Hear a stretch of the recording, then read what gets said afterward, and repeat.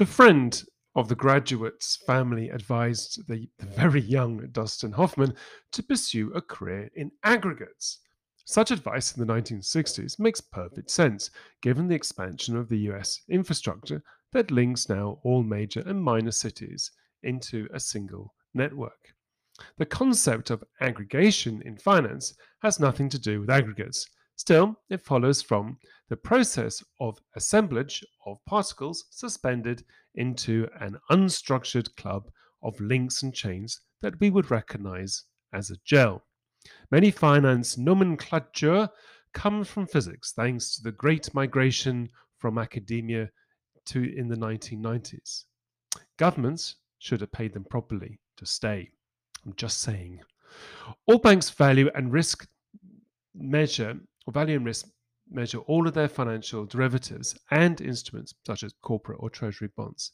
Behind each valuation is a model that takes in market data, such as interest rates, equity levels, dividend expectation, credit spreads, and implied volatilities. The typical tier one bank will have, hundreds and hundreds of thousands of these risk factors. The question is what to do with all this information to enable management to decide what type of risk they want to run and what they want to hedge. Management is keen to know in aggregate across several trading operations whether they are generally long or short broad indices such as a currency, their local government bond, or local equity indices. Management is also human, just. So their capacity to absorb a lengthy report covering all of their exposures to risk factors is close to zero. They need a summary, sometimes a one pager. Given that each trading operation measures its sensitivities to risk factors slightly different to reflect their local knowledge, the same risk is frequently represented differently across different books.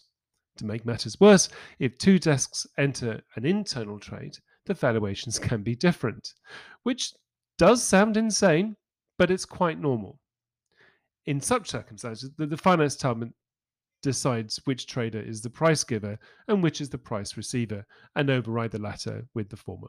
Finance makes many adjustments to the portfolio, as is their job.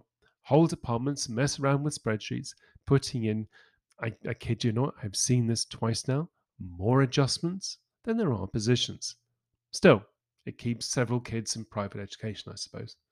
The risk department collects all of this risk sensitivity data and normalizes it based on standard risk measures.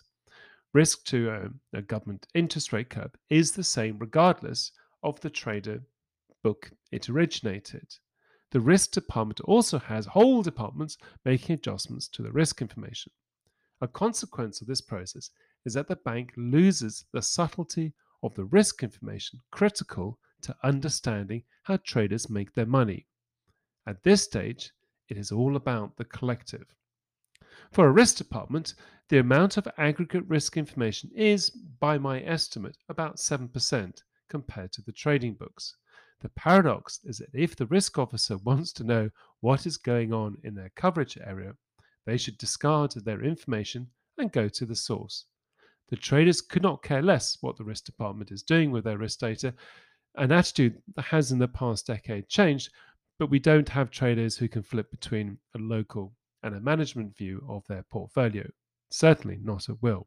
Transparency would, in theory, be excellent, but to be honest, such capacity will only lead to quarrels. The risk department prepares several aggregate reports based on 1. Aggregate sensitivities, which we just talked about, 2. Value at risk, and 3. Stress scenarios. The risk department uses the last two to calculate a worst case scenario where the markets go into some form of cardiac arrest. Based on these results, the bank agrees with its supervisory body to hold a certain amount of capital to absorb the ensuing impacts. Defining stress scenarios and capital methodology requires another department of quants to try and resemble some form of rigor. On the whole, many good quants in this space work with the regulators to get to the fitting conclusion. The point is not to fuss over individual predictions, but to make sure the level of capital keeps the banks afloat. unlike 2008 9, obviously, and just about profitable. Nobody knows, but yeah, but then again, in 2020, the bank showed their resilience. So in aggregate, get it, it is working. A one-page risk report for any bank is as helpful as a chocolate teapot. Still, it gives management some appreciation of how much a bank is loaded up that could trigger conversation on whether the music will stop and they'll find themselves at the wrong end of the correction. Very few banks are good at this.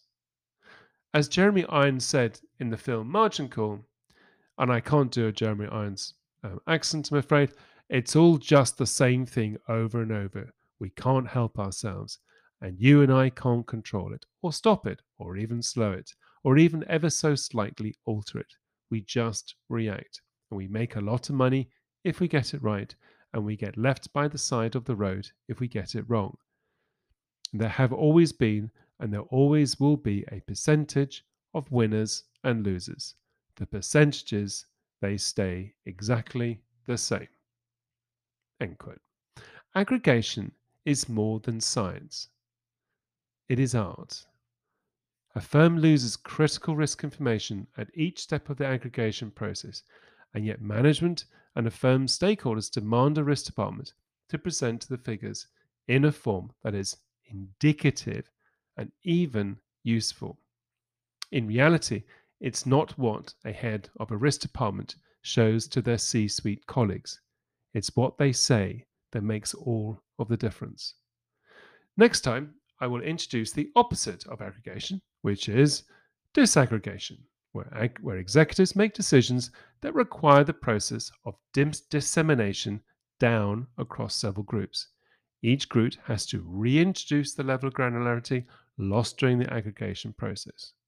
In politics, poorly thought through mandates from the central cabals leads to insane micro rules across different industries. Nothing to see here, landlord.